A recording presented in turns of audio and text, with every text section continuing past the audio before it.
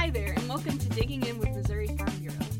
My name is Maddie Bader, and I'm the legislative intern for Missouri Farm Bureau this summer. And today I'm with Spencer Tuma, the Director of National Legislative Affairs, and BJ Tanksley, the Director of State Legislative Affairs. Thanks for having us, Maddie. Yeah, thanks for having us. Great job kicking us off.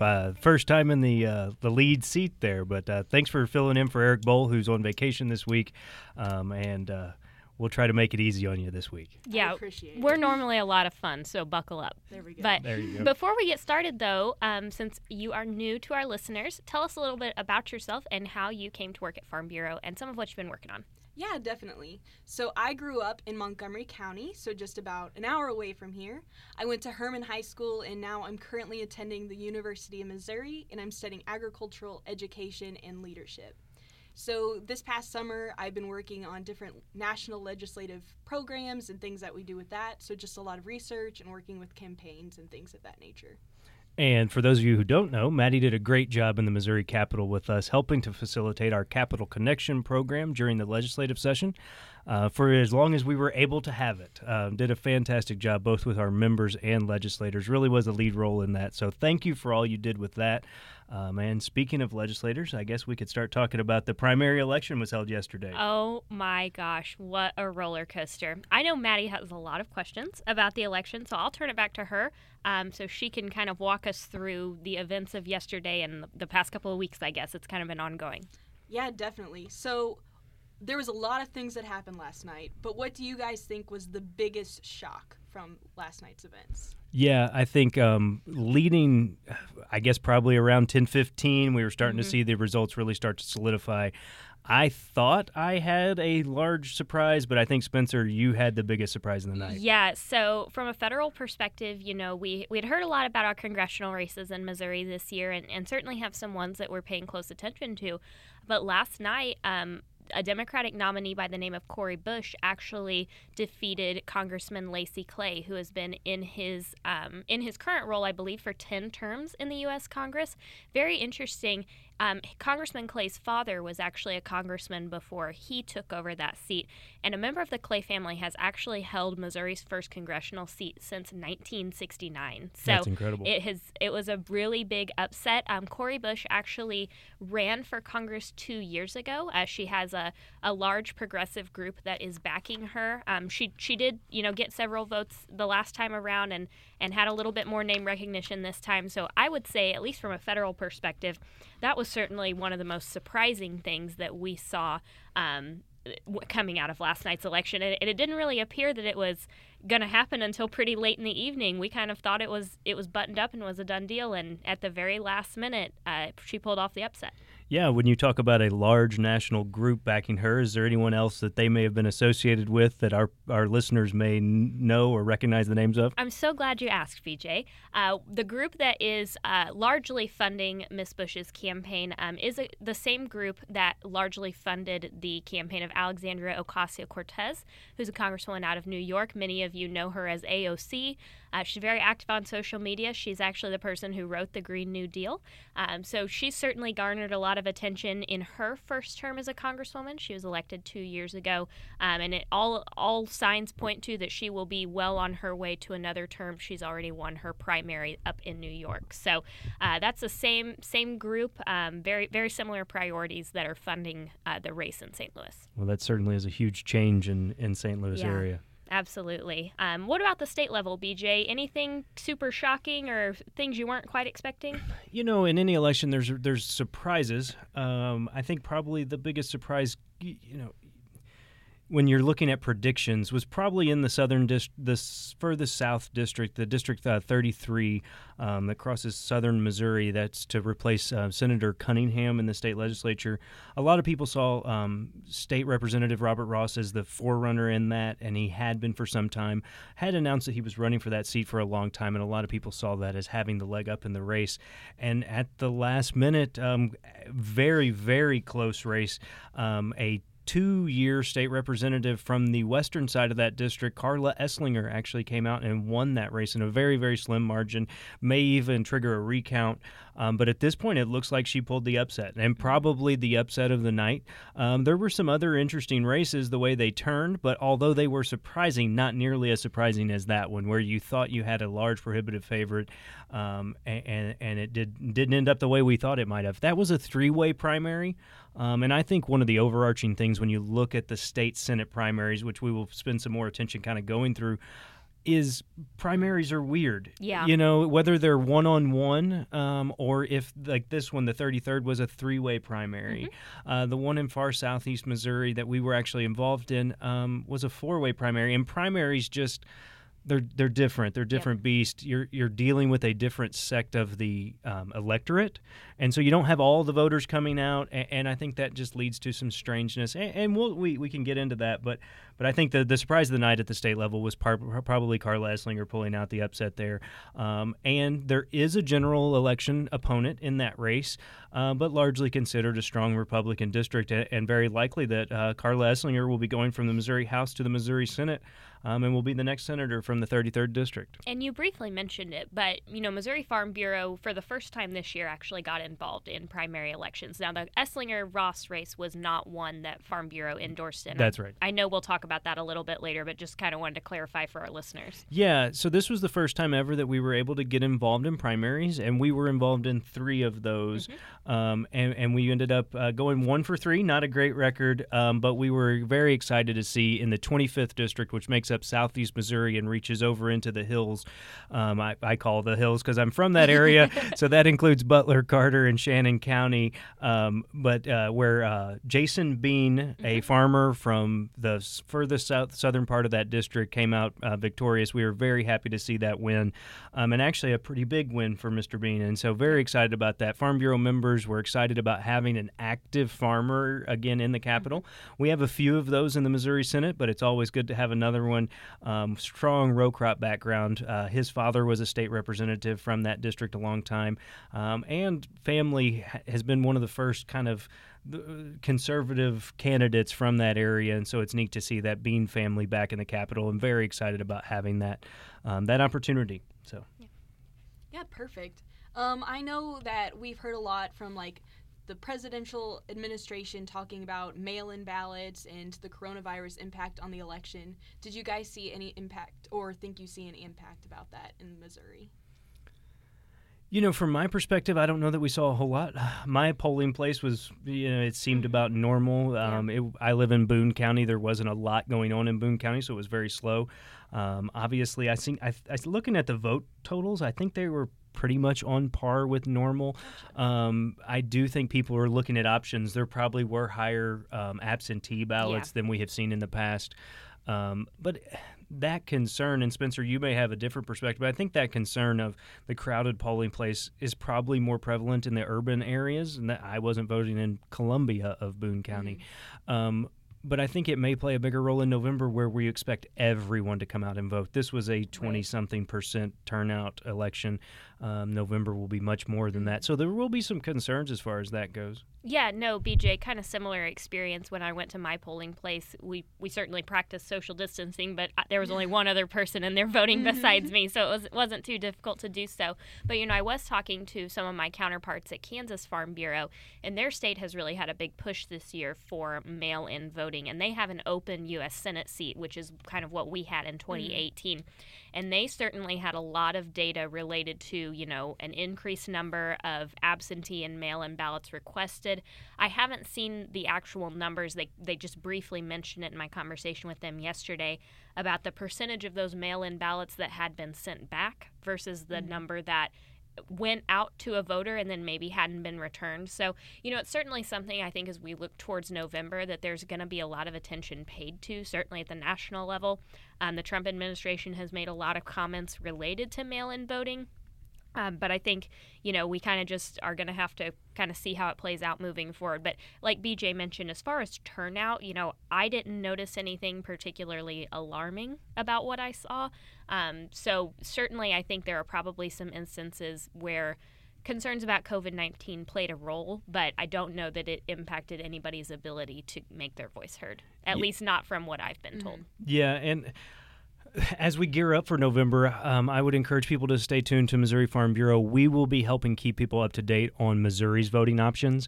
Missouri passed some mail-in voting options or expanded that early absentee and mail-in options. So we'll be putting out in our publications and on our podcast voting options for folks as those deadlines come close, because voting's actually going to begin very early, so people can request ballots, and some of them have to be notarized. So we will be pushing out information about that early voting options to make sure people are comfortable and that we help turn out the vote. You know, the one thing I would like to throw in there really quickly is I think the virus and the impacts we've seen since mid-March, had more of an impact on the campaigns than the actual voting. Yep. I think it was a major, it changed everybody's approach to how do you run a campaign. You know, you couldn't go to the Lions Club's meetings and the Rotary meetings and all of those throughout the process as you normally would to cover the ground because they weren't having meetings. And you weren't able to host large gatherings if you were a candidate because of that too. So I think it made it tough for candidates that didn't have the instant name recognition as the other candidates. I think it helped the incumbents and those who'd ran for office previously. I think you'll see that across the board if you look at the results. One race we were involved in was in Southwest Missouri, which was the 29th district to replace Senator Sater. That was between Mike Moon, a state representative who had been a state rep for several years, and David Cole, who was a former Republican Party leader, but probably didn't have the name recognition in the area, and I think it made it for an uphill battle in that race. Unfortunately, for Missouri Farm Bureau, we had endorsed Mr. Cole, and Mr. Moon came out victorious, and I think their campaign ran a successful campaign, but he did start with the leg up of having that name recognition and being well known in the area. But I think if you look at that, the impacts of Corona, no doubt there was an impact on this election, and it was more on the campaigns. I think it ended up having more of an impact on the amount of mail people saw. I agree with that. I hear people from my hometown being just overwhelmed with mail. They were a part of a competitive primary, and they were overwhelmed with mailers. And I think part of that was because people weren't able to do the door knocking and go to the events and lay that groundwork of a campaign. Instead, you know, kind of like we've all had to do. We were doing Zoom meetings and conference calls and Facebook posts instead of actually being able to meet face-to-face. So I think that was probably the bigger impact. That makes sense, definitely. Kind of going off of that, COVID-19 was obviously a really big part of this campaign process and a really big topic. What are some other topics that you think were like the biggest discussed in this campaign? So I think from my perspective, and BJ, feel free to jump in because this is more of a statewide issue, but Missouri voters did pass Medicaid expansion yesterday evening on the ballot, and that's something Missouri Farm Bureau was opposed to, but I think COVID-19 and the pandemic played right into that healthcare discussion. Definitely. Yeah. You know, we're all looking for more healthcare options, securing our hospitals. You know, even Farm Bureau spent a lot of time talking about rural hospitals, and we still do. We do believe in that. But I think where our membership drew the line was the idea of who's going to pay for the expansion of Medicaid in the state of Missouri and the impacts on the budget. But I think that's a very good point, Spencer, that that impacted that conversation a lot. I mean, people are thinking more about healthcare today than they probably ever have. Yeah, no, I don't think that necessarily whether or not the pandemic was going on would have changed the overall outcome of the vote. But I do think, you know, even from my own personal perspective, I have paid a lot more attention to healthcare issues over the past 5 or 6 months than I probably would in a year that we don't have a pandemic. So I think that impacted the conversation greatly, you know, just sitting around the kitchen table, even discussing it with your family. A couple other things that I was hearing a lot as common themes, you know, jobs in the economy, and that ties into the pandemic as well because we've had a lot of people lose their jobs. We've had, you know, the economy was basically shut down for several weeks. So those are always kind of top line items when it comes to federal elections, but we continue to hear those themes on the state level as well. A lot of those carry right through. And then one that I heard from several of our state Senate candidates, I know as we heard from several, BJ mentioned we did a few endorsements, was about education and broadband, and those tie together. All of that's kind of stemmed from the pandemic. We've been talking about the importance of rural broadband. We've talked about rural school issues for a long time, but all of those things have been highlighted by the situation that we've been put in the last 6 months. And so I heard a lot of candidates talking about how all of those things are really connected, to make a really bad pun, connected broadband. Yeah, sorry. I was like, oh, yikes. Just checking to see if we're all paying attention. I didn't have another word. I was like, oh, I'm going to say it. Okay, anyway. No, I think you're absolutely right. You heard about that. And you know, I guess you could say Corona dominated the conversation because these issues were brought to the forefront, whether it's healthcare, bringing jobs back as soon as we can get out of this.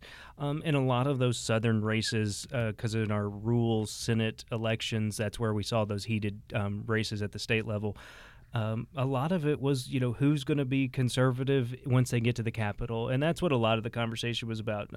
Of a lot of our rural voters still have high numbers supporting President Trump. And so a lot of that conversation was, you know, we support President Trump. We're going to help support that agenda, and we're going to try to get America back on the right track. So that's a lot of the themes in addition to, you know, jobs and healthcare and broadband and doing those things we can to keep. But it was also still about the bread and butter, you know, low taxes and conservative values. I think that as we move into the presidential election, the general election, you're not going to see a ton of deviation from some of those issues, because we haven't seen the lag in the COVID cases that I think that many were anticipating or even hoping for. So I think those issues will just continue to dominate, especially if we've got kids going back to school. You know, there's just a lot of things that will continue to drive voters' hearts and minds going towards November. Yeah, from a personal perspective, it's unfortunate a lot of the virus reaction has been kind of politicized when I don't think there's anything political about it. It's healthcare, and we want everybody to be safe. Unfortunately, I think you're probably right. If we don't see everybody start to get healthy again, a lot of this is going to be politicized on both sides. And I'm not picking a side when I say that in any way, but we want to make sure that everybody's healthy. And but I think that'll be a large part of the conversation because it's dominating everything we do. Definitely. With that being said, what should we expect to see as we move towards November in the general election? Well, I think the top of the ticket at the state level is probably the best place to go there.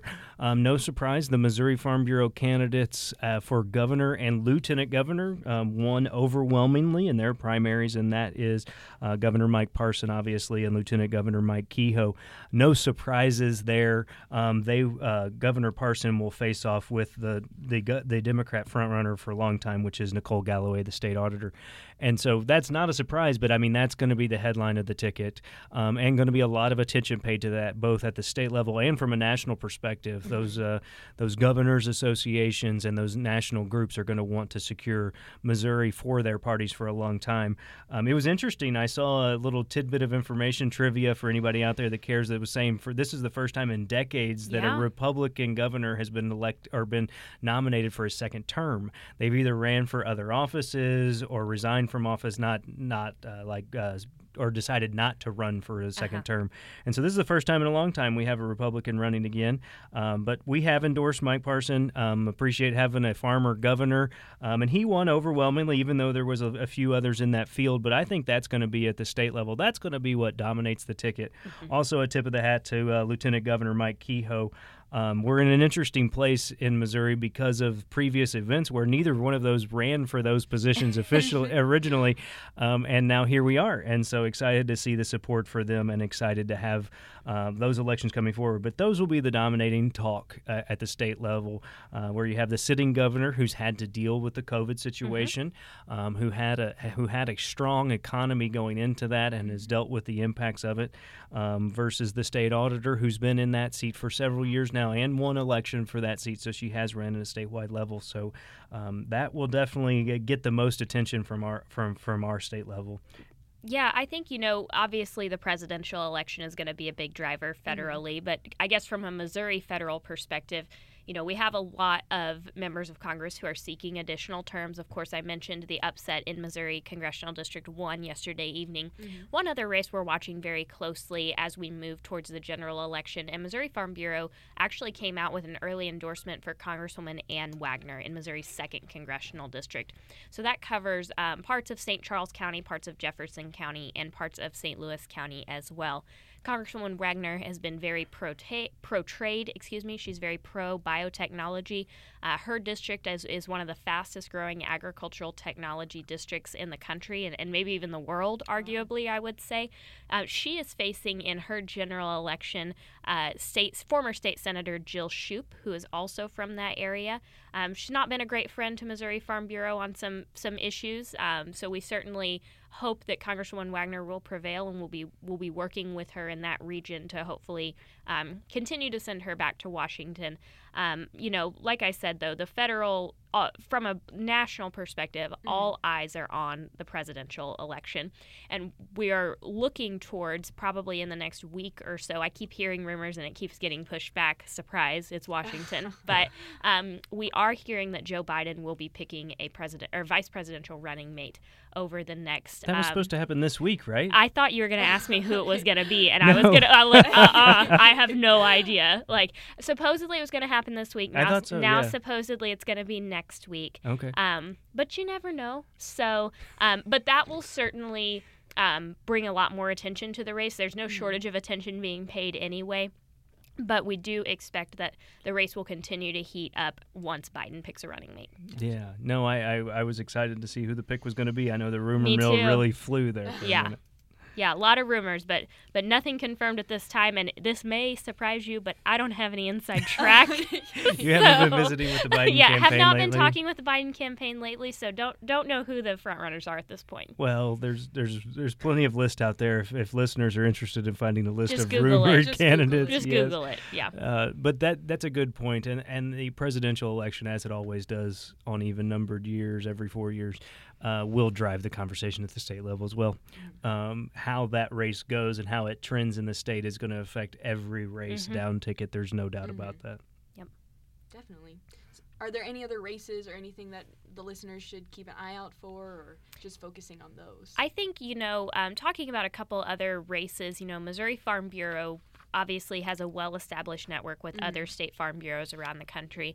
And I mentioned the Senate race in the state of Kansas. That seat that is being vacated is by retiring U.S. Senator Pat Roberts, who's actually current chairman of the Senate Agricultural Committee. Very well-known figure in agricultural policy and in Midwest politics. So he is retiring, and last night the Republican Party nominated Dr. Roger Marshall, I should say, who is a sitting U.S. congressman. He will be facing off against Dr. Barbara Bollier, who is the Democratic nominee for Kansas Senate. Should be a very interesting race. Obviously, both of them are MDs, so I'd say it'd be a pretty fair fight. They have they have some similar qualifications, but not similar beliefs, I would say.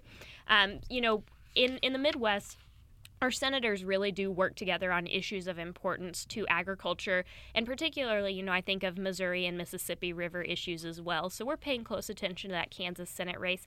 Also in Iowa, Senator Joni Ernst is up for re-election this year. There's a lot of polling out there. Believe it if you want or not. I don't have any comments on that, but there's a lot of speculation out there that could be a tough race for her against her Democratic opponent.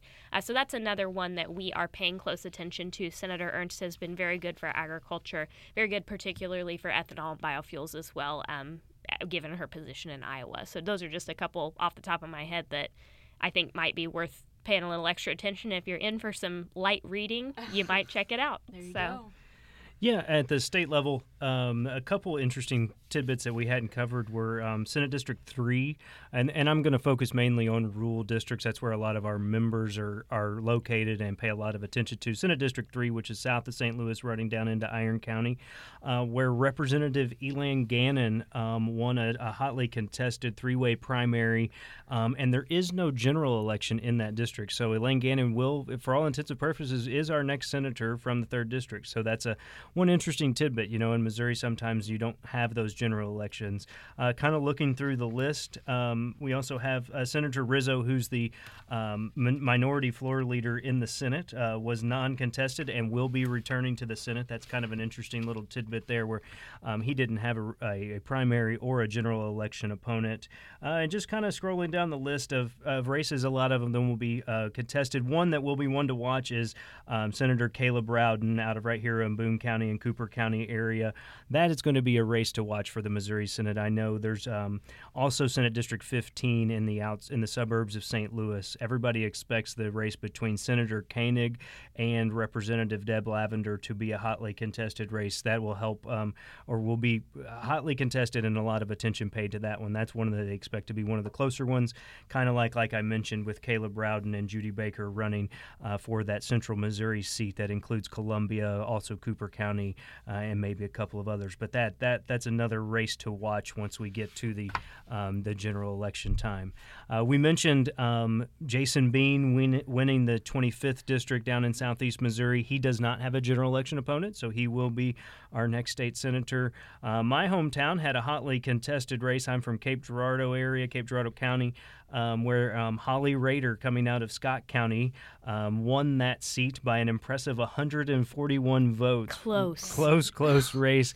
And interesting there. Like we mentioned with the race earlier, there may be a recount there, but looks to be Holly Rader will be the Republican nominee going against the Democrat in the general, but largely considered to be a Republican seat. And then lastly, another race that we talked about was the Mike Moon race. There's no general election in that race, and so Mike Moon will be the next senator from Southwest Missouri, taking over the seat that Senator Sater is vacating. There will be some hotly contested House seats, but the Senate seats get a lot of attention.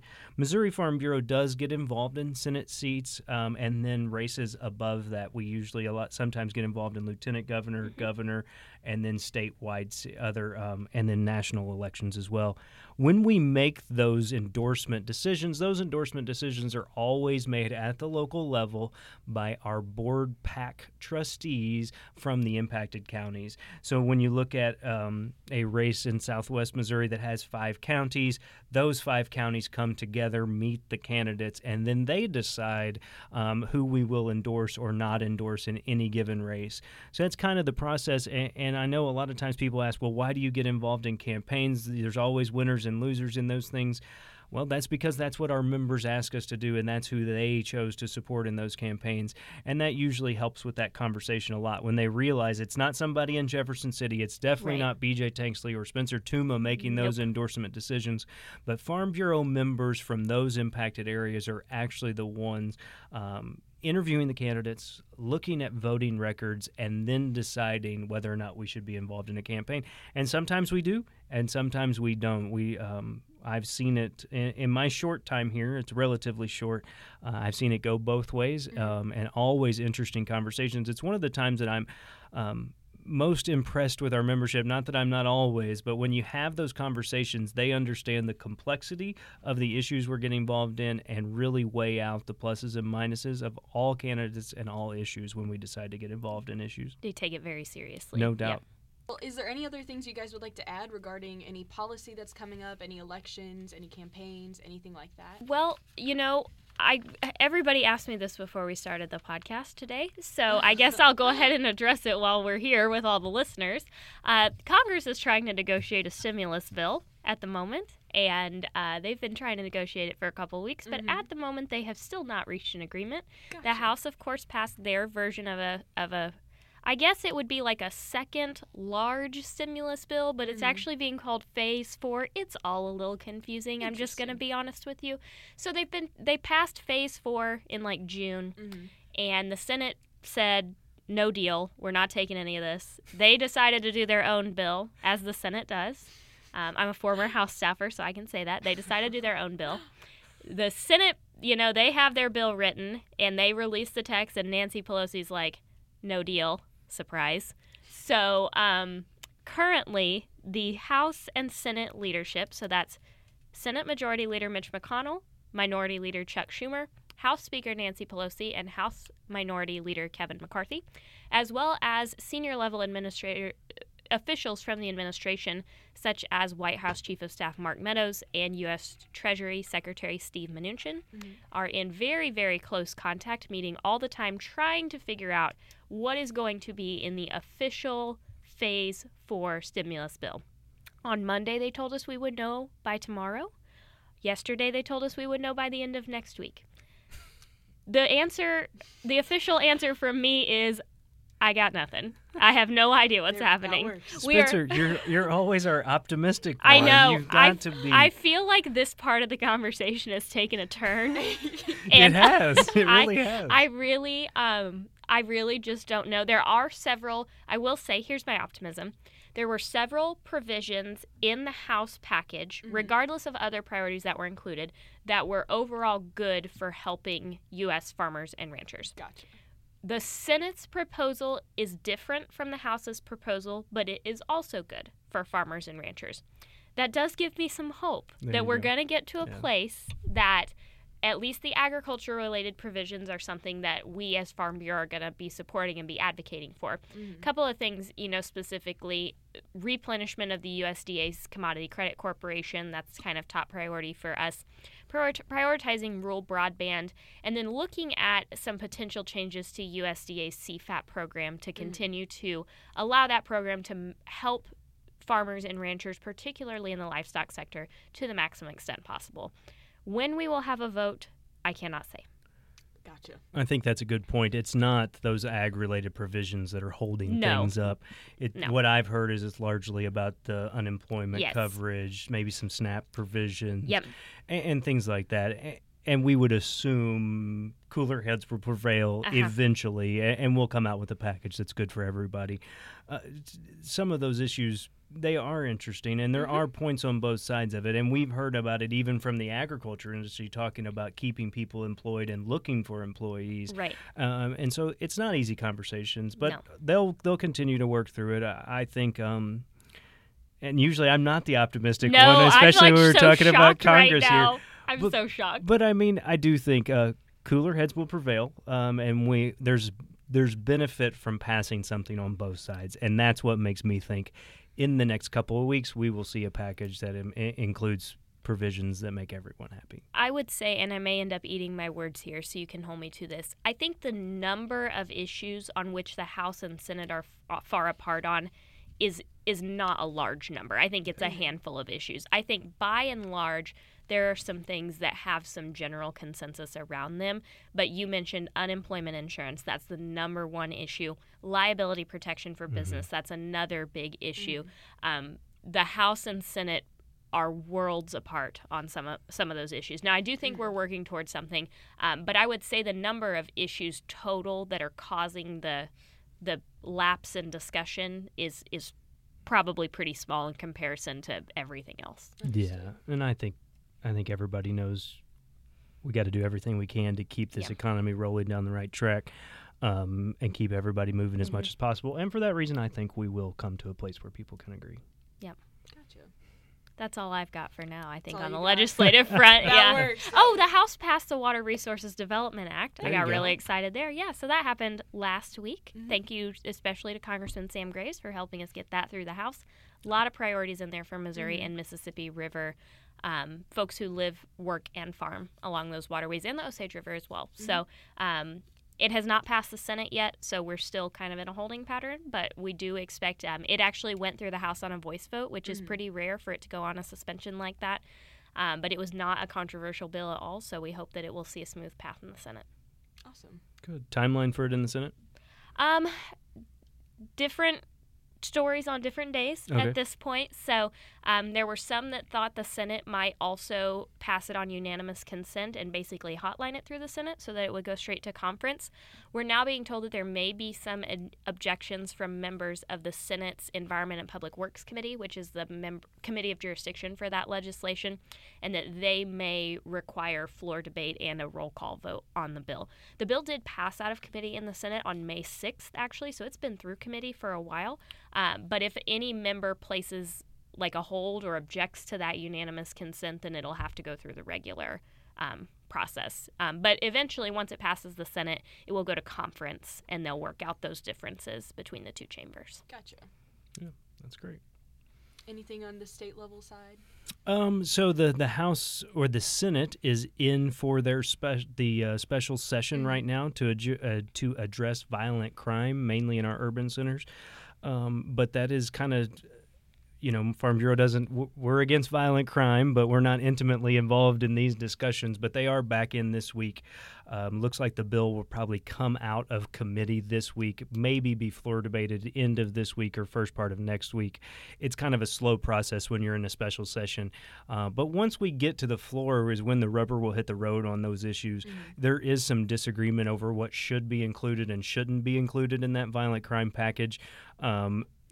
But we'll see pretty quickly whether or not senators are able to come to a place that they can agree to let it move to the House here pretty quickly. I think they will. There's strong leadership in both sides.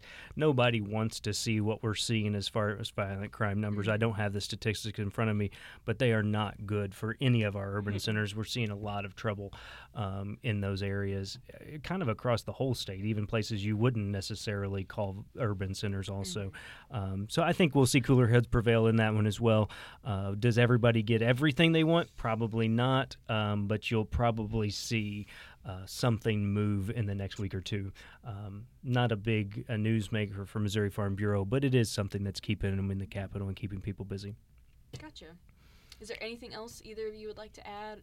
Anything related to politics? Campaigns, elections? No, I think it was primary election night's always a big night. It's always exciting to see how those races are going to prevail. Thanks to all the voters who supported our Missouri Farm Bureau elected or endorsed candidates and went out to vote no on Amendment 2. Unfortunately, weren't successful there. But I think here we go. It's time to gear up for November.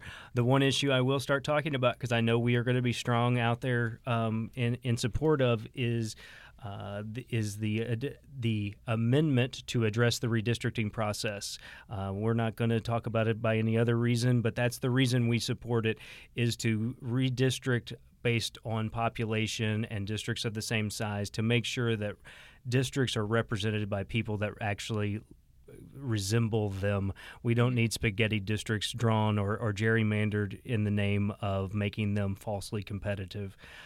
Competitive races are based on the candidates, not their locations. And so you can look at these campaigns that happen just in the primary, and whether they're in the primary or in the general, there's a lot of competition in these Senate districts. You don't have to draw lines that make them reach down into other voting centers to do so. So we will be coming out strongly on that amendment for the November ballot. So just keep everybody up to date, but that's one of the big things we'll be talking a lot about, is urging people for a yes vote on that amendment. I think it's time. It's time for the quarantine question. But here we are at work. We're no longer quarantined. Maddie? That's correct. So since, like BJ said, we are at work and we're no longer in quarantine, we have to figure out what we're going to call the question, because it can't be the quarantine question anymore. I'm glad we're not in quarantine, but it was just so catchy. It was. It truly was. We'll have to get our thesauruses out to find some cue words. If you who are listening have a suggestion for what we should call the question, please comment on your favorite social media platform. You can find us on all your favorite podcast platforms and also on Facebook.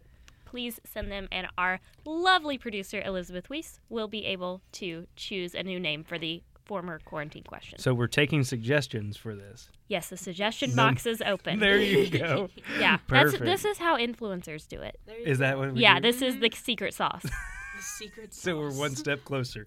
Yeah, There it's you true. So do we have a question? We do. A former quarantine question? Elizabeth and I were working together before this podcast to figure out a question. And so, a flashback to 2016.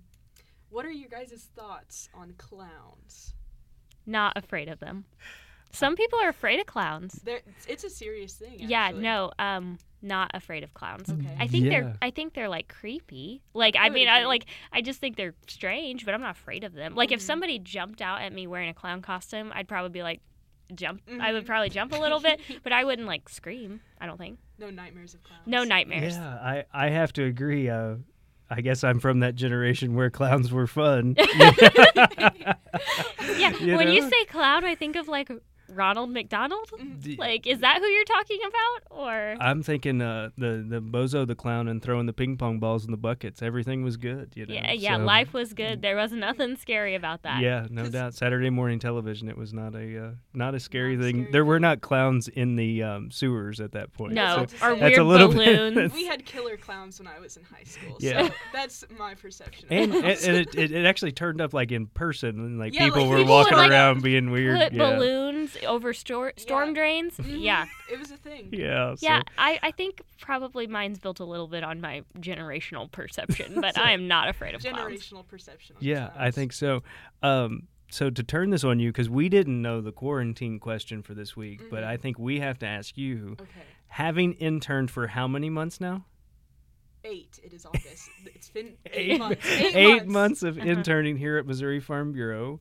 I guess we could say, what's your best and worst projects you've been a part Oh of? gosh, Ooh. I think the worst ones are gonna be some that I've given her. I think so too.